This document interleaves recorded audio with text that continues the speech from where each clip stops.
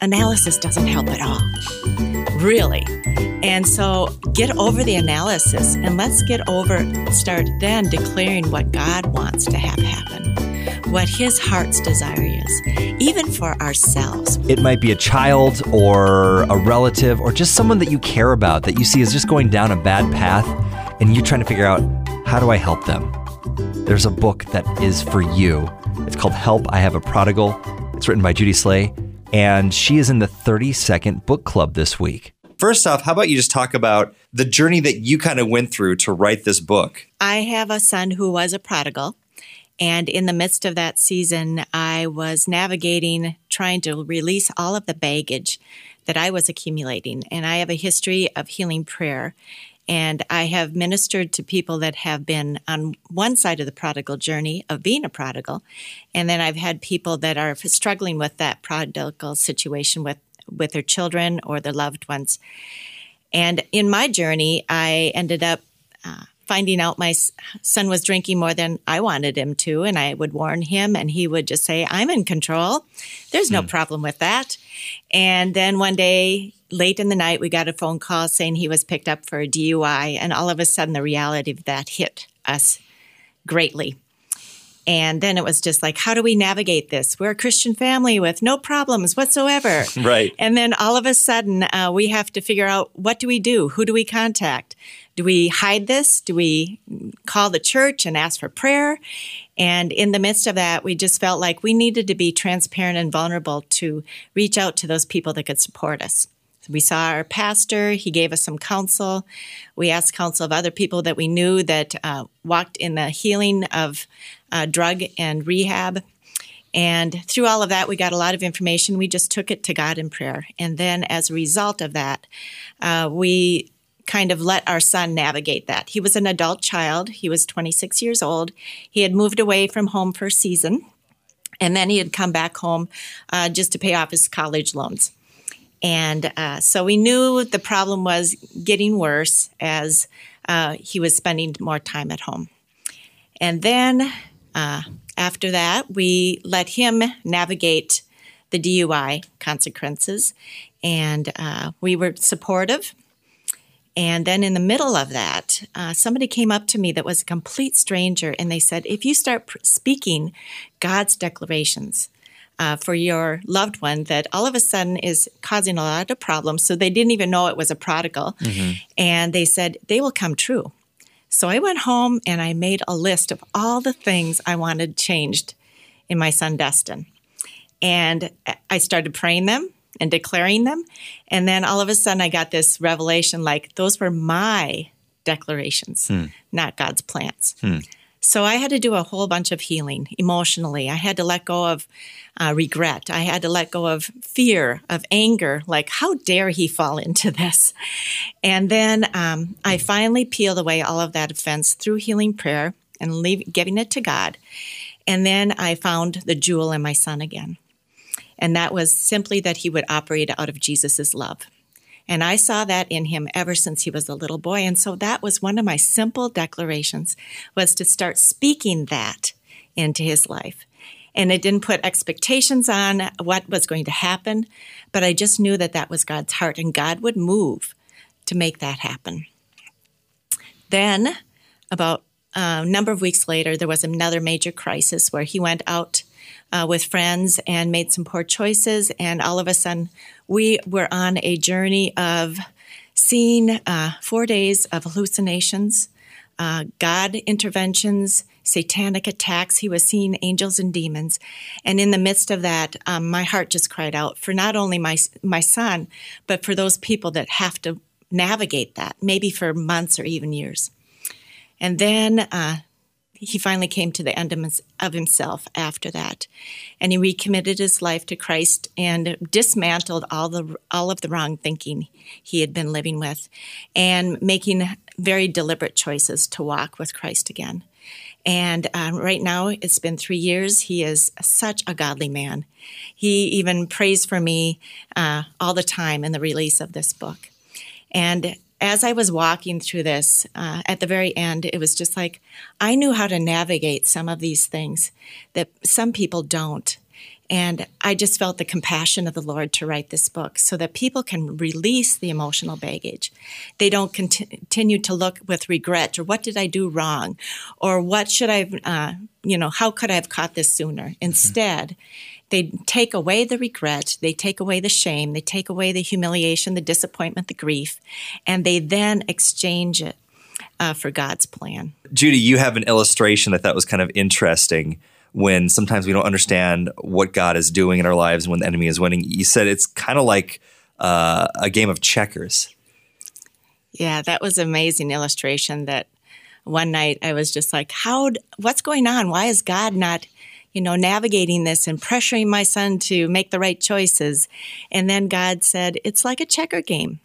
At the beginning of when we are training our children in playing games, we let them win. And then we set them up to win the game, in essence.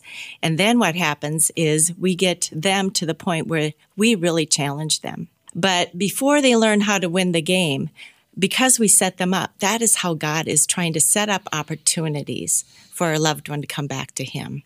And if they miss the opportunity, it's just kind of like, I'm going to reset up that game so that they can actually win again. It's kind of like GPS. It's another form of GPS. Rerouting. Yeah. You missed that turn. Rerouting. You missed that turn.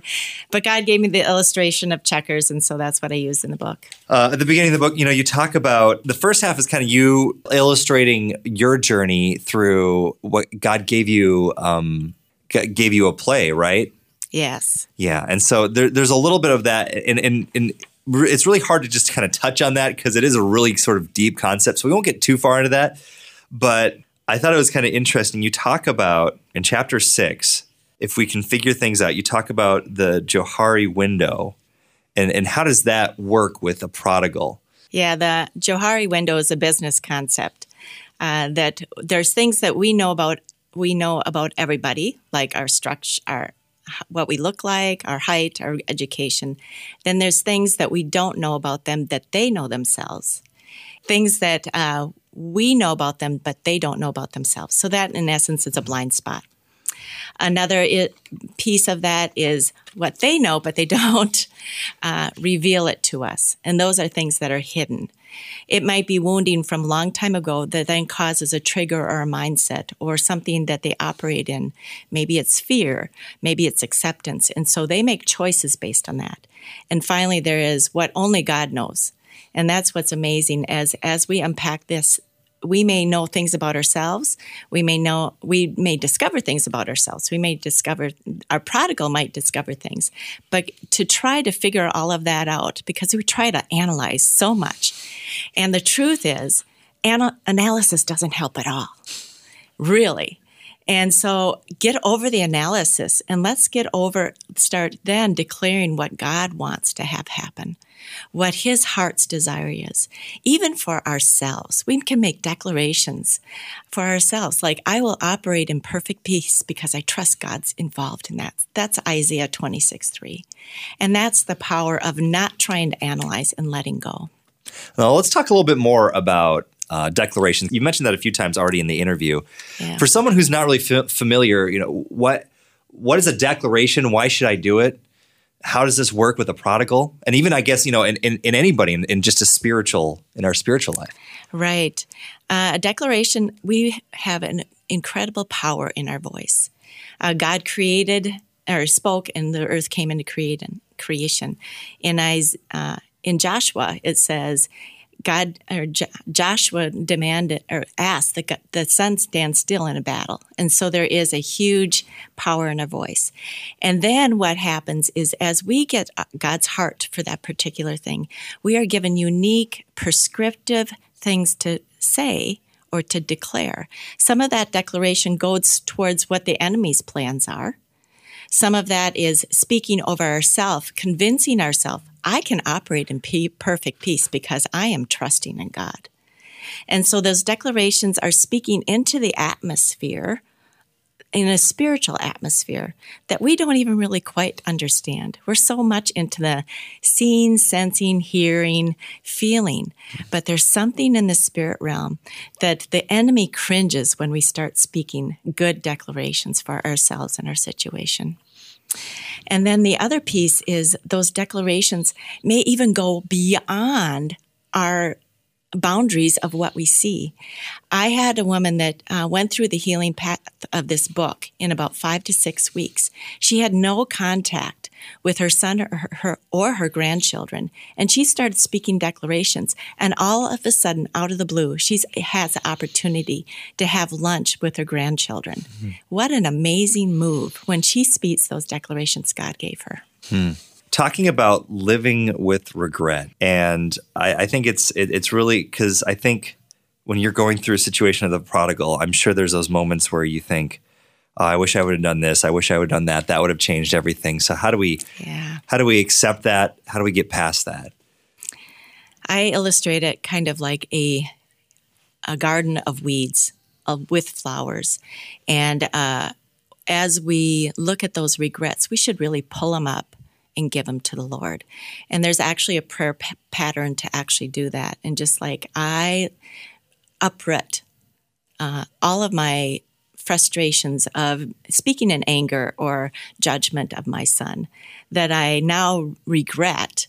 And now as we clean out that garden and release those regrets through prayer to God, we then are able to see the beauty and the good things that have happened in the life to speak love and affirmation. And then we can actually look in the garden and not anticipate regret as we navigate that. And if we do, especially when we're trying to navigate this with a prodigal, there's things we say wrong. And then it's just like the enemy will come at night and say, oh, you did that all wrong, because it didn't go the way that you wanted it to in that conversation. And God said, let it go.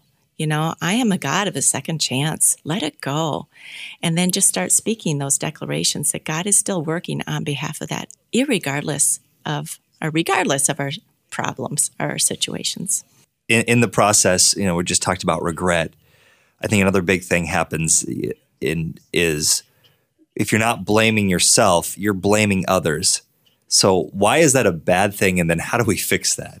Yeah, that's a big one because we don't want to really sometimes take the own blame. So sometimes it's like a reflection thing in ourselves, but it's so easy to blame others. Like, oh, maybe it was a doctor that gave them the wrong prescription or gave them continual prescriptions to make them addicted to the medicines that cause them addiction. Or sometimes it's like they're hanging with the wrong crowd. They certainly were the one, that crowd was certainly the person that pulled them away. And yet our prodigal makes all those choices. And so we have to let go of that blame. We actually have to release and forgive those people. And that's a big portion of this book is forgiveness, choosing to forgive and letting God administer his perfect justice rather than, because we're ill-equipped to actually give the correct justice.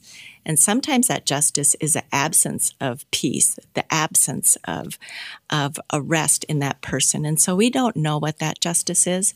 But as we pull up regret, as we pull up blame, especially sometimes you even blame God, like, why did this catastrophic thing happen? That turned my prodigal away.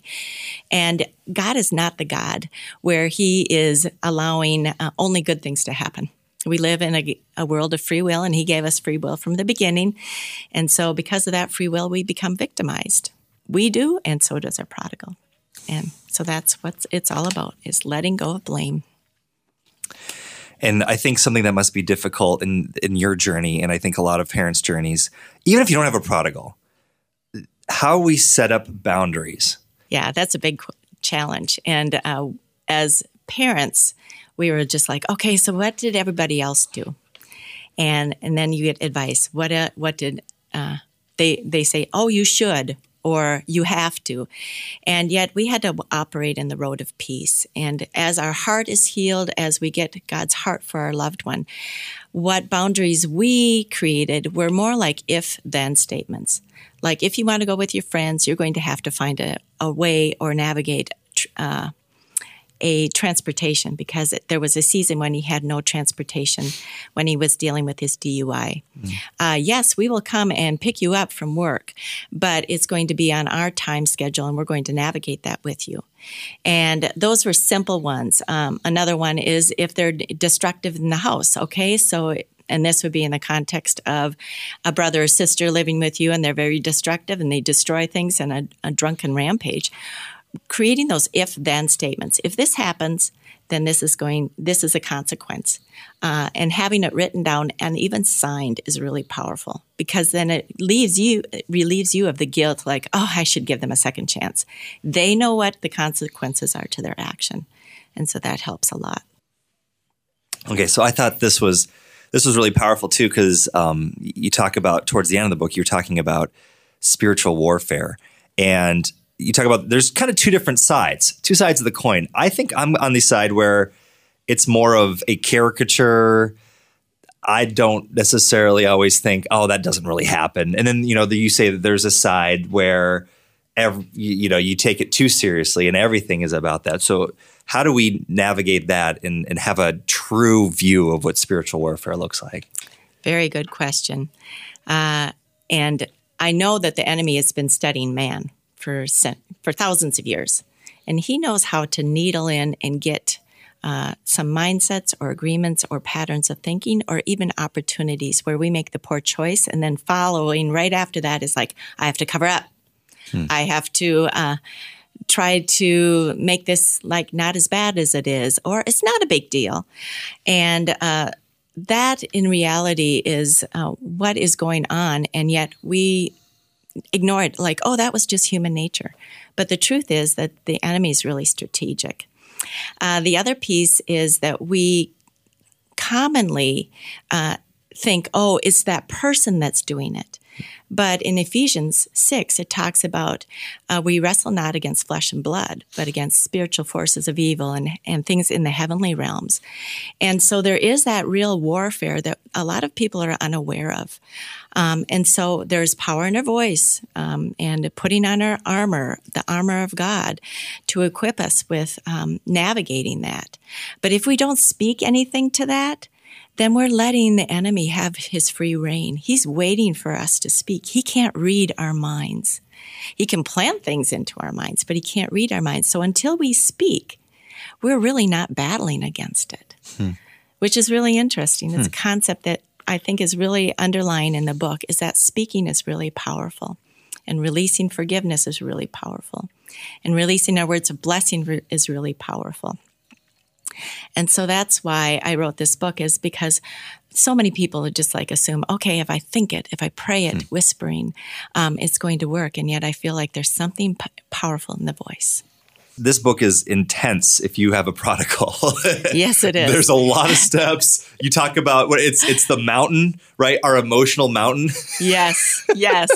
And so I love towards the end, you talk about entering into rest. And what is the importance of rest? Yeah, entering in rest is really important. After you get emotionally clean and getting rid of all of the garbage of the pile heap, the emotional pile heap, I would say, of all the things that have happened. It's like we put that onto a pile and say, let's not deal with it. And yet that pile actually keeps us from actually seeing God in action. It becomes a mountain between us and God. So as we dismantle that emotional pile, we can then actually believe that God is at work. We can actually rest in that He is doing something on our behalf. He's kind of doing that GPS navigation. And then being sensitive to His voice. There were times that I would wake up in the middle of the night and I would say, I need to pray. I need to pray because God is telling me to pray out of His heart. It was a spiritual impetus to actually get up and pray. And then there was other times like, I'm praying out of worry. Oh my goodness. And that would be out of my soul, my mind, will, and emotions. And God is saying, my prodigal is not worrying about this. Why are you worrying about this? Why are you ramping up all of that? Oh, I should have, I could have, or what's going on right now, when the reality is your prodigal is just fine. So following the rest of God, being confident that He's at work is so, so important. And I just found an incredible freedom in knowing that He is working on my behalf and He's navigating things, even putting other people to speak life and love and correction into my prodigal's life. That is not my job alone to do that. that is God at work. And that's what rest is all about. If there's one thing, because again, this is a big resource, but let's say go back to that moment when you got the call about the DUI and everything changed. What if there's somebody who's listening and maybe they just got that call? They don't even know where to start. Where would you start on this journey of working through this and finding God's redemptive thread through it? I would say find a group of people that can support you and maintain confidentiality. And to find those, it's sad that in the church right now, we covered up our own prodigal situation so that there's no support system. But the truth is to find a few people to just start praying. And they don't need to know the details, but you can just say, we've had a family catastrophe, and I just really need you to pray for my son, and that we would know how to navigate that well. And then start giving that prodigal to God and releasing the forgiveness. Like, I forgive you for being lured away by family. I forgive you, or from family. I forgive you for being pulled by society standards rather than God's standards. And we so tend to want to start judging and condemning right now. But all of us, that DUI was judgment. All of a sudden, that man, my son, was just like, oh my goodness, I didn't know the gravity of my situation. And so he's living with a lot of condemnation. So if we speak more judgment into that, we're actually reaffirming the guilt and shame and condemnation. So to navigate that with just like forgiveness, and if it's a big thing, you have to just start forgiving for the small things.